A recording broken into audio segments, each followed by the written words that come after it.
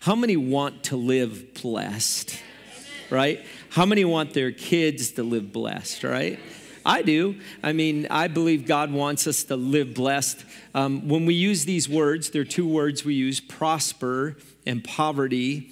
And there's a lot that we've seen over the age of the church in America that when you hear the word prosper, we almost want to feel like, oh, that's a bad word in the church, which is what Satan does. He loves to make bad what God has declared is good, right? I don't know any parent that doesn't want or does want their kid to prosper. Like we want our kids to do well, right? Why would we think God wouldn't want us to prosper as well, right? And but there are some things in life that we do when we engage where we're all with God. There's some things we're like, I'm engaged in, I want to engage in, show me how to engage in. And then there are some things that God tells us where we stiff arm them.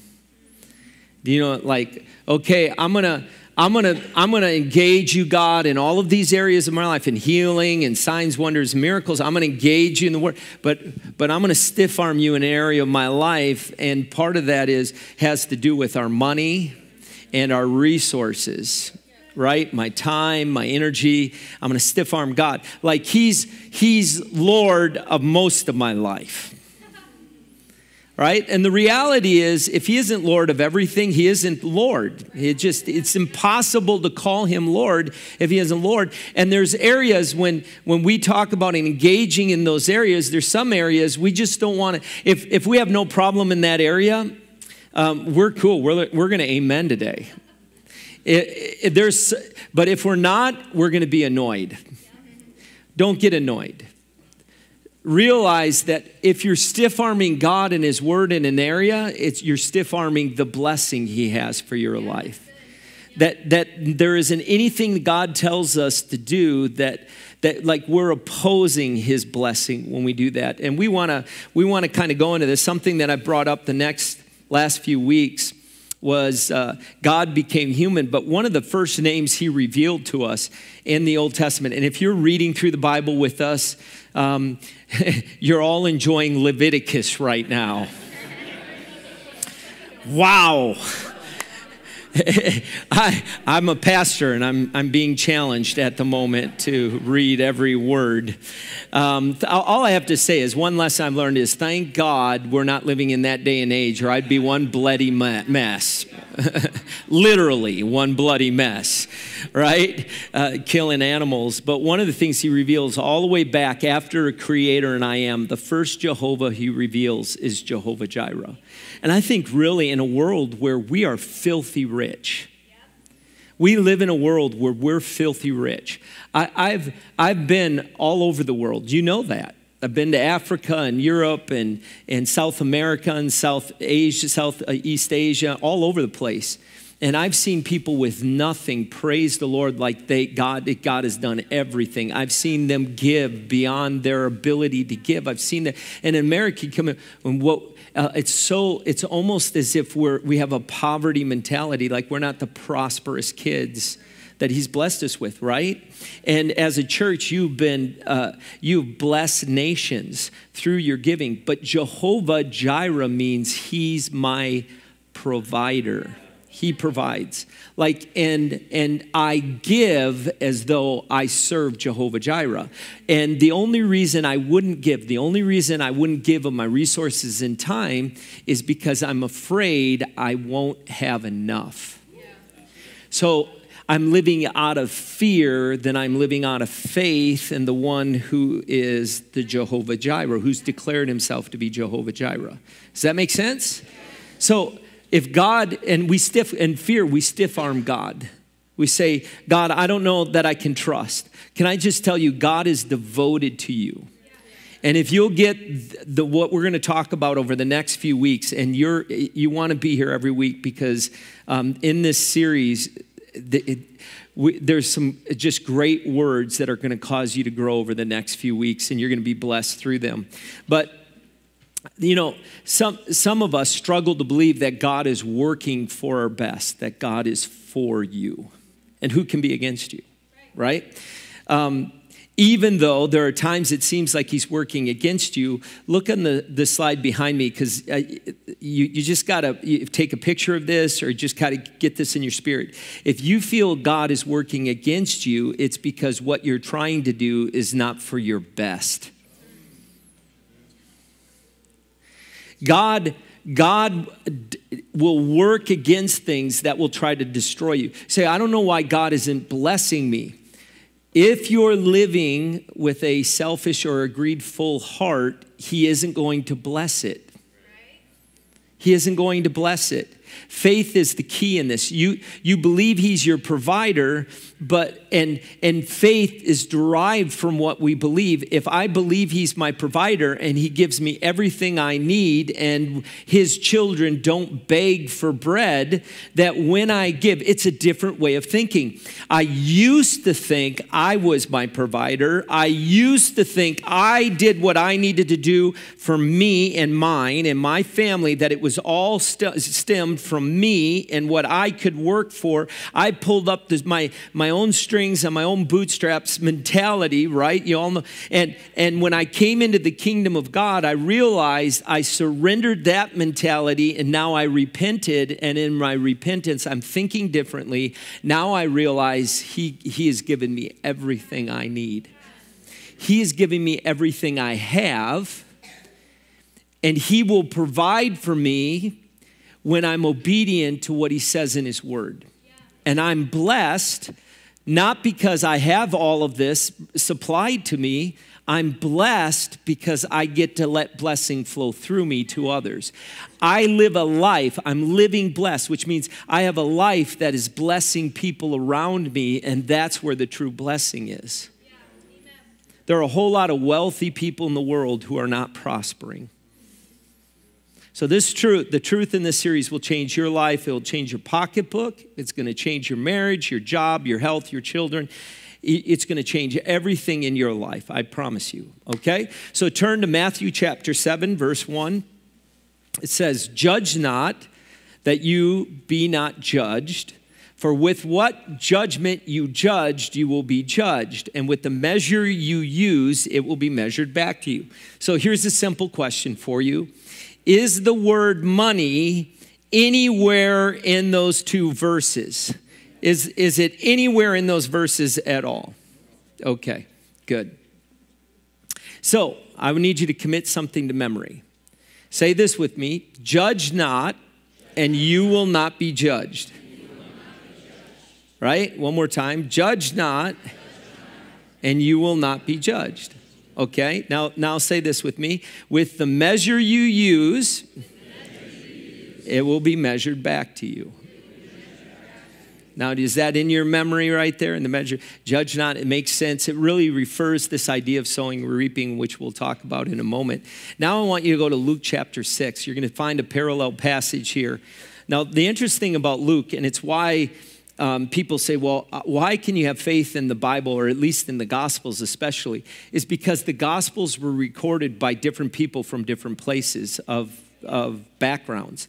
Luke was a pagan that got saved and came to Christ, and then he went around and interviewed firsthand account, people who experienced it for the first hand.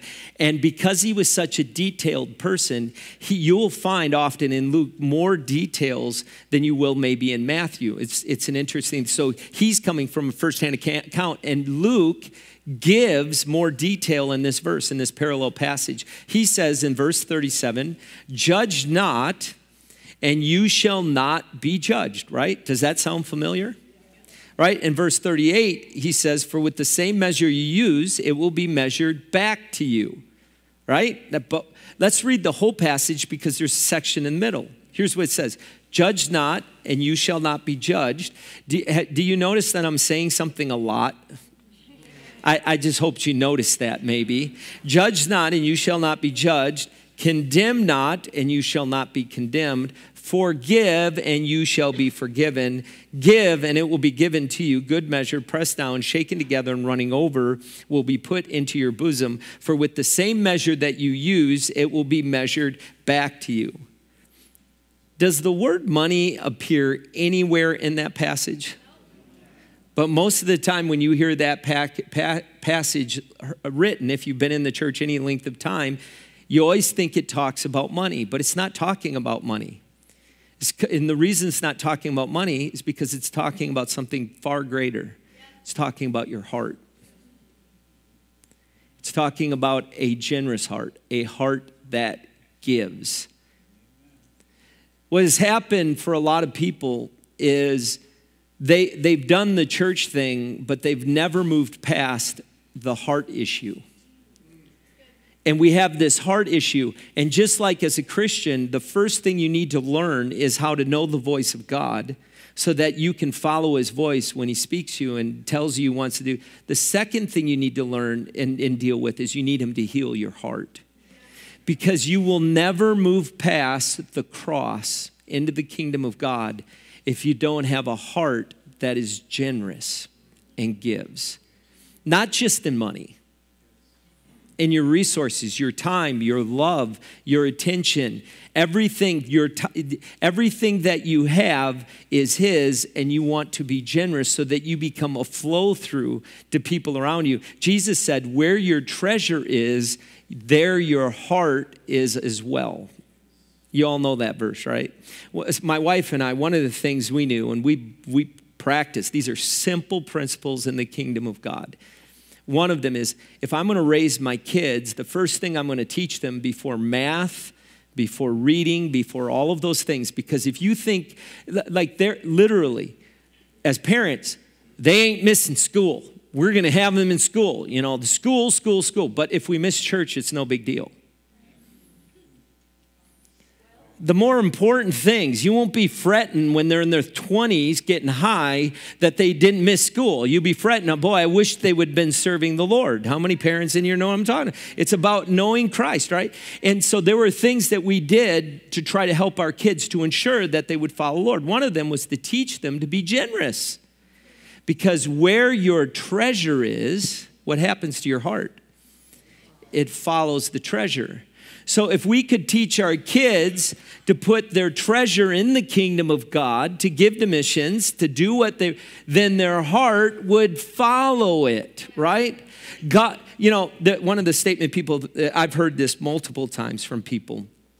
And then when they find out I'm a pastor, they don't say it. But on a golf course, when I'm there, I try not to tell people I'm a pastor because then they change. They have this salvation experience after I hear that I'm a pastor. It's a crazy thing, like somehow I'm going to vouch for them in heaven.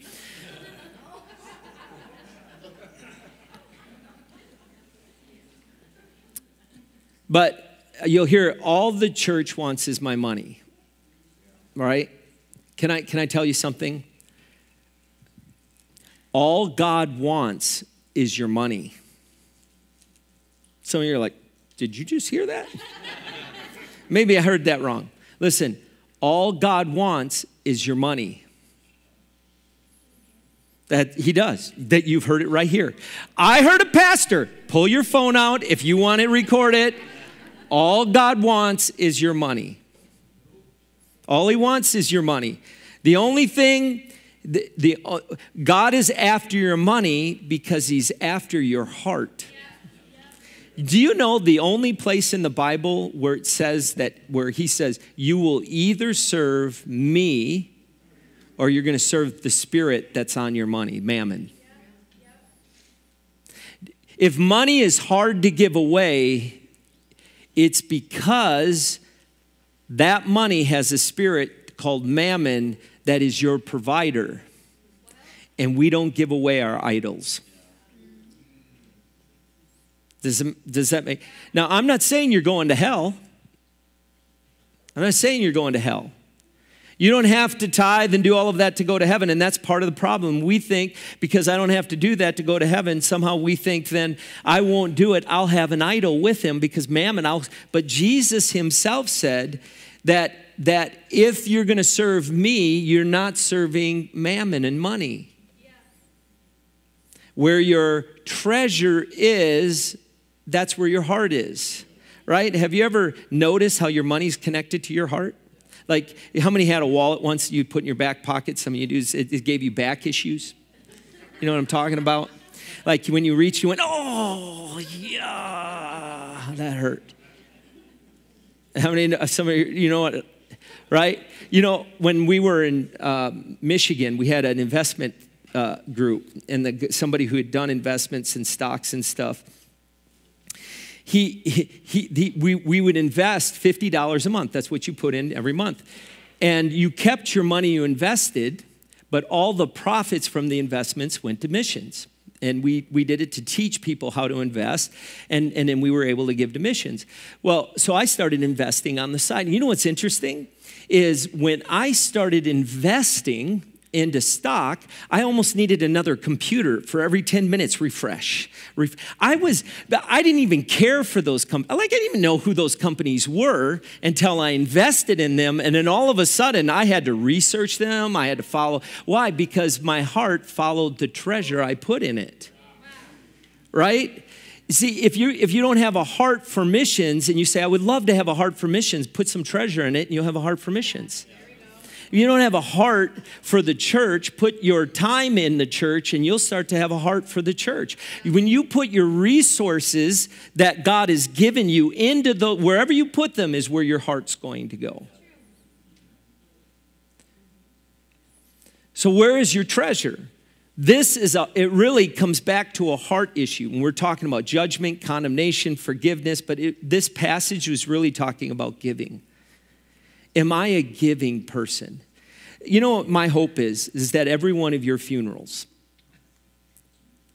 at every one of them, and Jerry chuckles down here. She's like, yeah, that's getting close, isn't it? She's like, yeah. At every one of our funerals, I hope it's said of us by people who come to the funeral, they were a very giving person. Out of all the things they were, of all the things they did, they were generous. Because the reality is, I can't preach a single message and not talk about giving. Every single thing, if I'm being faithful to God's word, comes back to God's willingness to be generous and calling us into the identity of who God is to be the same, just as he is the same. You know the principle of the law of sowing and reaping, right? Isn't it amazing how we know the law of sowing and reaping, but we don't always live with that mentality?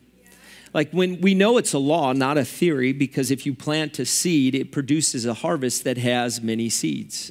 It multiplies.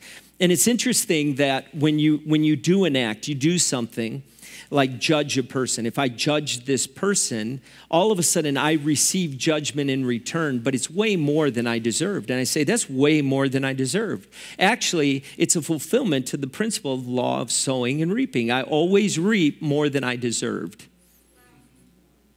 So there are not only curses, if I sow curses, I'm going to reap way more than I deserve back. You say, if you feel like you're being judged more than other people, you should really consider the seed you're planting. You really should, because the reality is that you're probably sowing that in places and you just shut that off and it'll change, right? In the same way, and this is what I love about this law of sowing, if you sow blessing, you're going to reap it more than you deserve. Now, how many want to reap it way more? And here's what's amazing. And you read the Old Testament, you go through this, you see that it goes from generation to generation. Not only will you reap more than you deserve, but generations after you will reap from what you've sown into the kingdom of God. It goes way beyond. So there are four perspectives of the heart. Here's the first one. And they're very quick. These aren't the points, but they're very quick. First one is, I love to give. I give whenever I can. If I look for opportunities to give. If I'm walking, like I wake up in the morning and I'm like, where am I going to give today? I'm going to find people who are discouraged and I'm going to give them encouragement. Because it's my heart. It's my desire. It's who I am. I don't even think about it. This is the incredible thing about a worldview in the kingdom of God. I don't have to even think about it. I just give. I love it. I don't have to hear a voice from heaven saying, thou shalt give it today. I just do it because it's who I am. And when you do that, you look the most like God. It just flows right out of you. And then there are those people like the Pharisees that would count out dill seeds. You ever seen a dill seed? I mean, you got to have a microphone. You just got to. And they would separate a tenth because they were going to obediently give. I'm going to give only when God tells me to give. And I'm only going to give exactly what he tells me to give. And I'm only going to give when I hear the audible voice of God tell me to give. Right? I am not going to give anything beyond that or above that, only to that. Now, how many would say, God, I only want you to give me what you have to give me? I don't want anything more than that, only what you have to give me.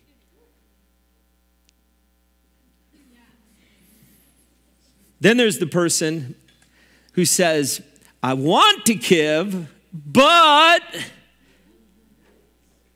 I know I should give, but I just can't. You know, I know, Pastor, I hear you. I get it. Man, I get all inspired to give until I write the check. Or some of you don't even, a check is a piece of paper that when you write something on it and you put a number and it serves like cash.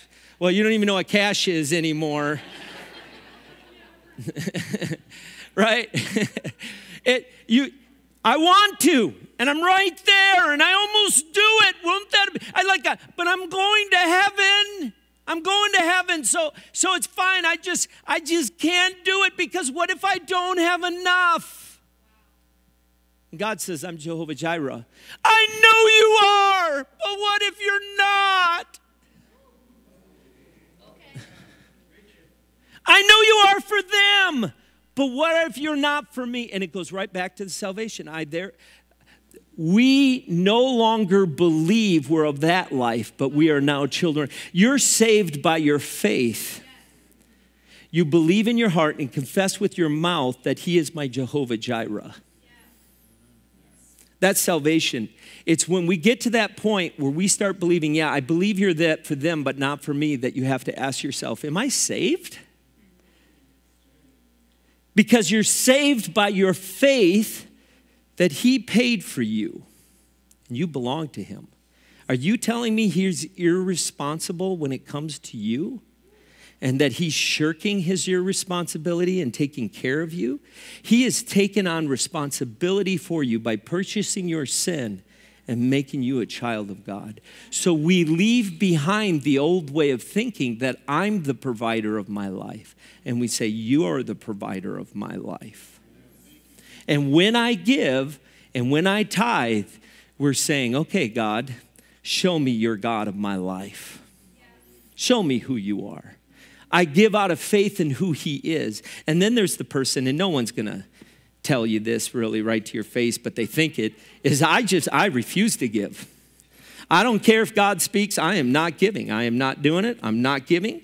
There's no way I'm giving. You aren't going to convince me to give. I'm just not doing it. I don't need to. I'm not under the law. Can I tell you, if you've been through the Bible like we've been going through the Bible, the number of times we talked about tithing in Genesis, tithing isn't even part of the law. Tithing was a law of creation. It's a principle of creation. So, and if you ever stop to consider, I'm not under the law, I'm under grace. So you're telling me you're lawless? There has never been a society that's prospered in lawlessness. It's an incredible, it's just what happens when we get so far away from the truth. Deuteronomy says this, if there is among you a poor person of your brethren within any of the gates of your land, which the Lord your God is giving you, you have to believe, if this is true, you have to believe everything you have comes from God. You shall not harden your heart nor shut your hand from your poor brother, but you shall open your hand wide to him, willingly lend him sufficient for his needs, whatever he needs. Listen.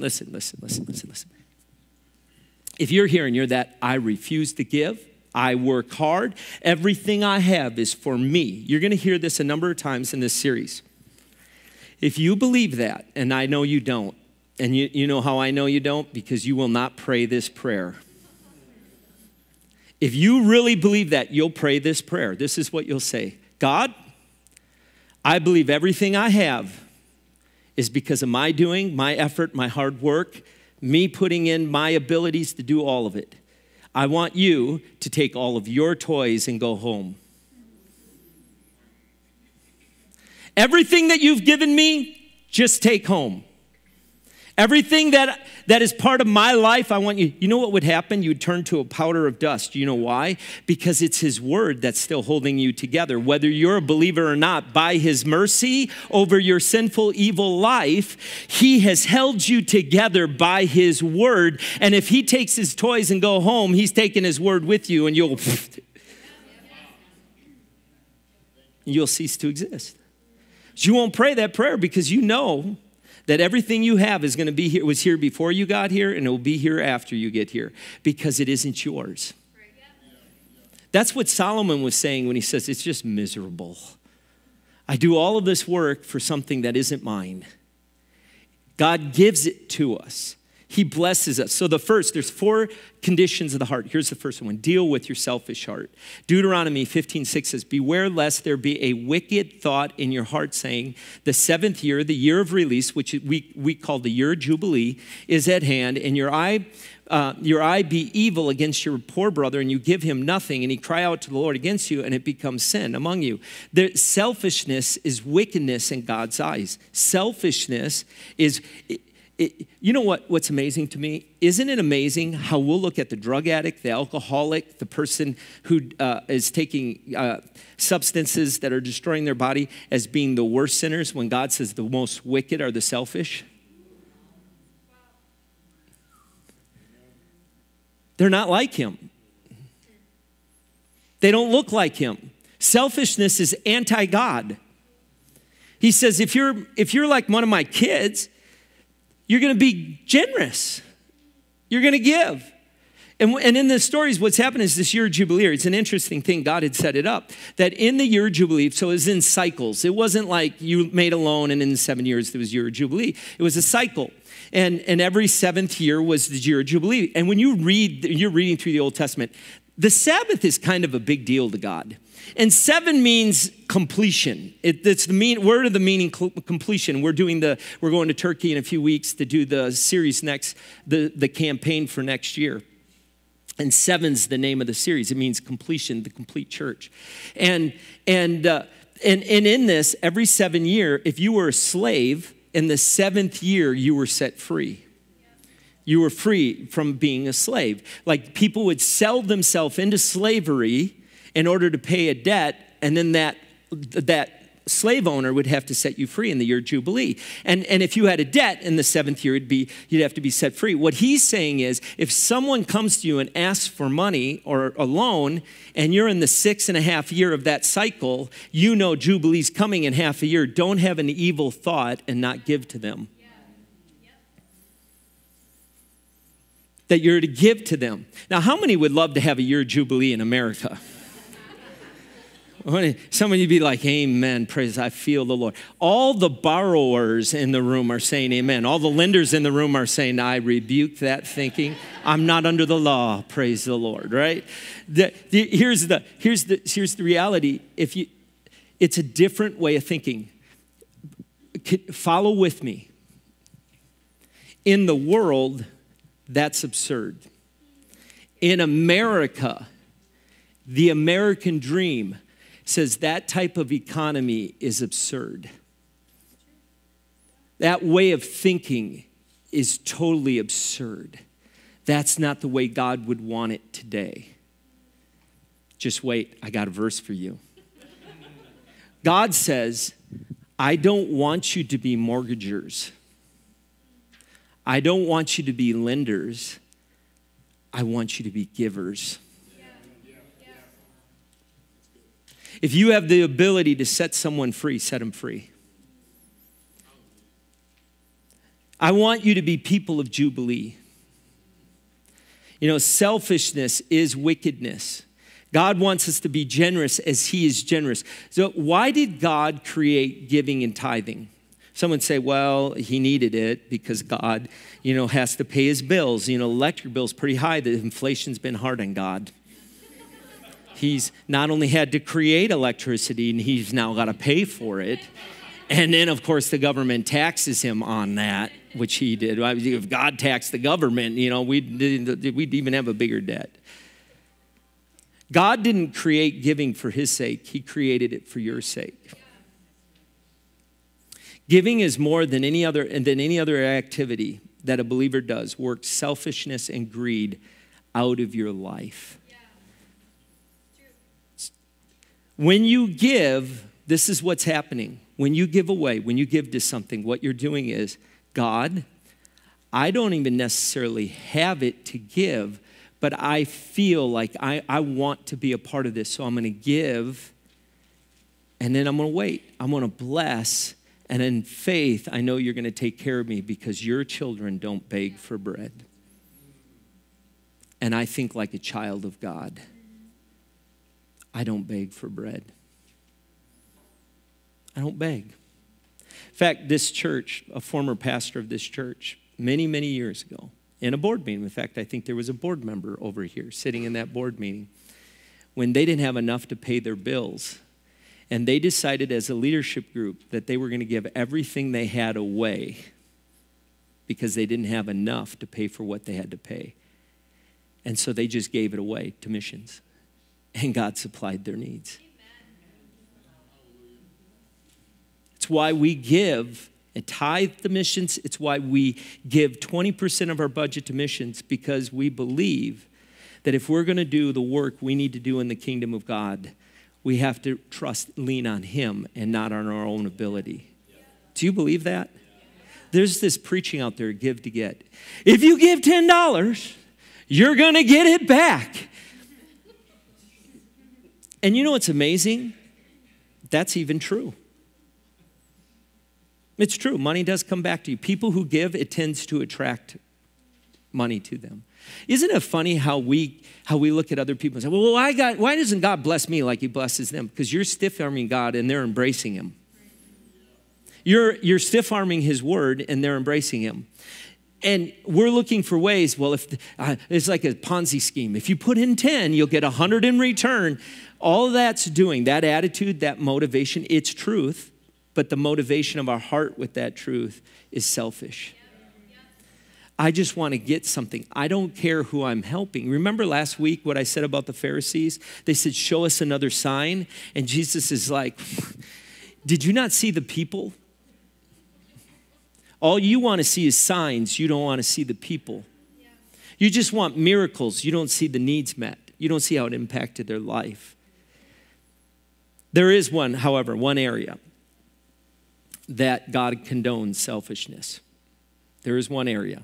And I don't have a verse yet. I'm looking for it. I'll find it. But there is one area. We were at McDonald's a number of years ago, my wife and I, on vacation. We rarely go there, but we were there. It was the only one thing there. And there was a ham, egg, and cheese sandwich. I like those. And they're really not food. The winch logs, maybe you know the winch logs. They actually have a ham, egg, and cheese from 6 years ago that has not even got mold or anything on it. It's not real. Imagine what that does in your body. It's just horrible. But when I get one, it's like, it's still there. I got about 6 of them still in my stomach. You know, they're there. They're kind of hard to get rid of. I'll have to have them surgically removed. But we're sitting there, and I go, I'd like a ham, egg, and cheese and an orange juice. And I go, Heather, would you like something? She goes, no. And I said, okay, then I said, you sure you don't want it? She goes, no. And I go, okay, so then that's all we need. She goes, and then I hear her go, I'll just have a bite of yours. I'm like, 1 second, ma'am. I'm going to order your own sandwich. All I want is a bite. I know you can take one bite out of it and throw it away. But I am eating my whole sandwich. How many men in here say amen? Ladies, men are allowed to be selfish when it comes to their food. All the ladies in the room are like, that's what you get when you got a man pastor preaching up there. Get Heather up there and we'll see what she has to say. She's going to be preaching in a few weeks, months. Here's the second one. Deal with your selfish heart. Deal with your grieving heart. Deuteronomy 15:10 says, you shall surely give to him, and your heart should not be grieved when you give to him, because for this thing the Lord your God will bless you in all your works and all to which you put your hand. Have you ever given away something and then something broke? And you're like, oh, if I had just kept that money, I'd have it to pay for this, right? Selfishness attacks you before you give, but grieving and greed attack you after you give. You grieve what you gave away. Boy, I wish I hadn't given that away. And then you grieve it, right? This is kind of strange, actually. While I've been preaching, I've been thinking after the service, we're going out to lunch. And it just occurred to me that I didn't bring any money, that I didn't have any money at all. And it just occurred to me that I don't know how I'm going to pay for the, oh, Molly, thank you. $100. Wow, we're going to a nice place today. Yeah, that's pretty cool. So isn't it amazing how she just came up and gave? She's already learning from the message. That's amazing. You know what's amazing about that is before I came in, I actually talked to Molly and gave her $100 for this service and $100 for the next one from my bank account. From my bank account, I got this, and I gave it to her, and I said, "There's a point when and she brought it up to me, and you notice how bubbly she was and excited she was, and she's just so happy because she gave me this, and it was mine. And she knew it was mine, so it was no problem to give it to me because she was just bringing me back what was mine. It was really just mine. And because she was bringing it to me, because it was mine, I want to give it to you. See, here's the thing. When you know everything you have, having more services is getting awfully expensive. I don't know that we'll be starting many more. You know what's amazing is when you know everything you have comes from the Lord and you give something out, you realize you'll never have a want because God's already taken care of everything. And so my life shifts from trying to attain all this stuff for retirement that will last this long in the scope of eternity to being able to just bless. Say, God bless you. God loves you. I don't know where you're from. It's amazing. It's amazing how just little things that you do to give can speak to a heart and open a door, right? The reason we grieve after we give is because we thought it was ours. 1 Corinthians 10:26 says, for the earth is the Lord's and all its fullness. Here's the third one. Develop a generous heart. Truthfully, you were created generous. You were born selfish.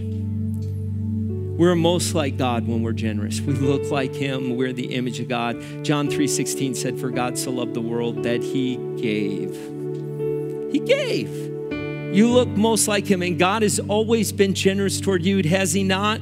God desires to prosper you, and he's preparing you for eternity where you think like there isn't anything. In fact, the only thing of value you can give is your heart, and some of you are giving the most valuable thing you have to a football team.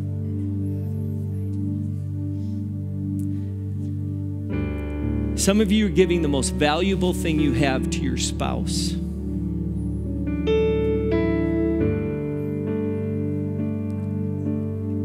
When God says, first me.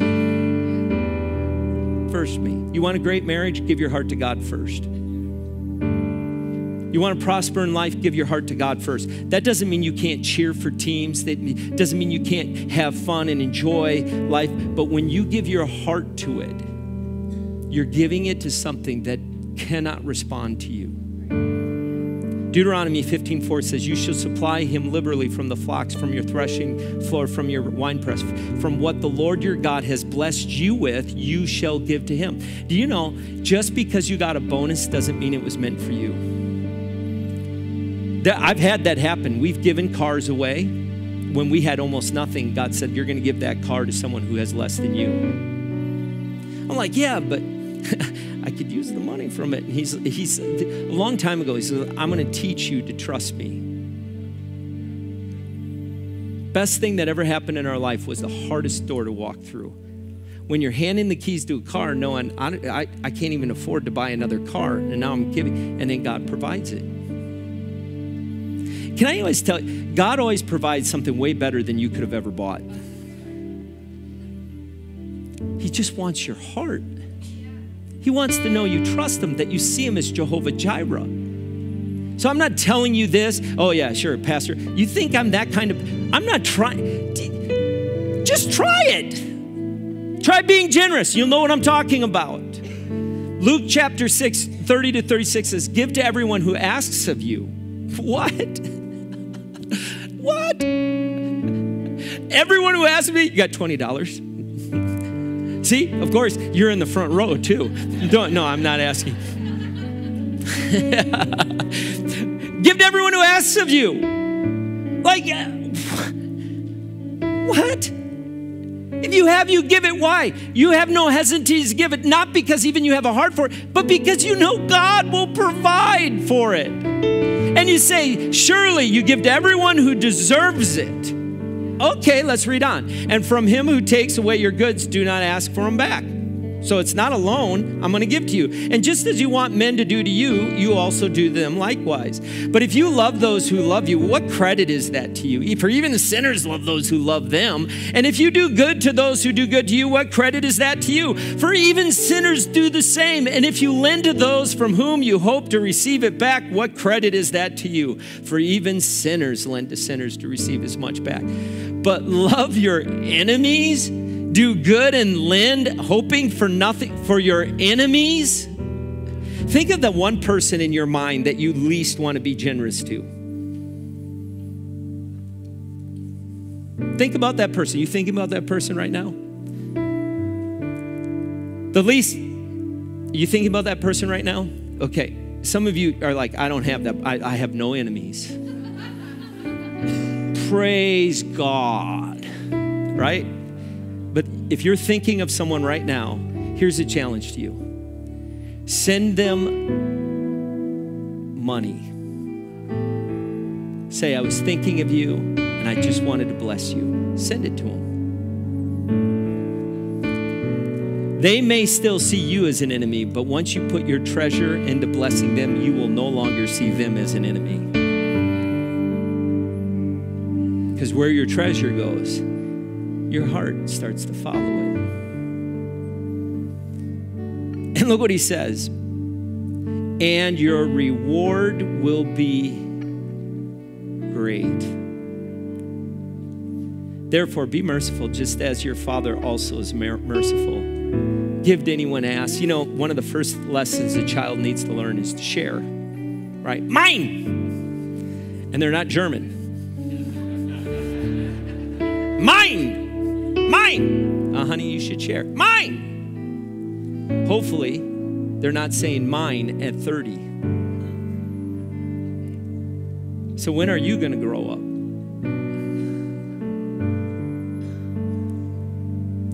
As children of God, when do we grow up? The fourth heart is to develop a grateful heart. Deuteronomy 15:15 says, you shall remember that you were a slave in the land of Egypt and the Lord your God redeemed you. Therefore, I command you this thing. Be grateful. If you are grateful for what God did for you, you'll be generous.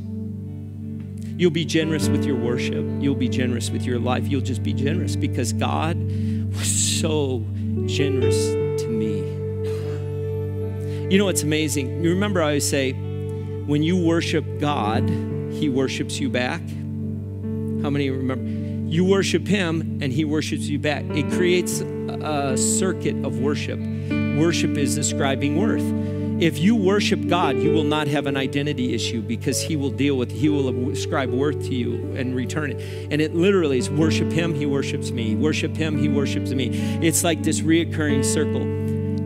When you're generous, he's generous with you. When you're generous, he's already been extraordinarily generous with you. He's just waiting for you to complete the circuit. But this much I can tell you. God will never bless, he will never prosper a stingy person.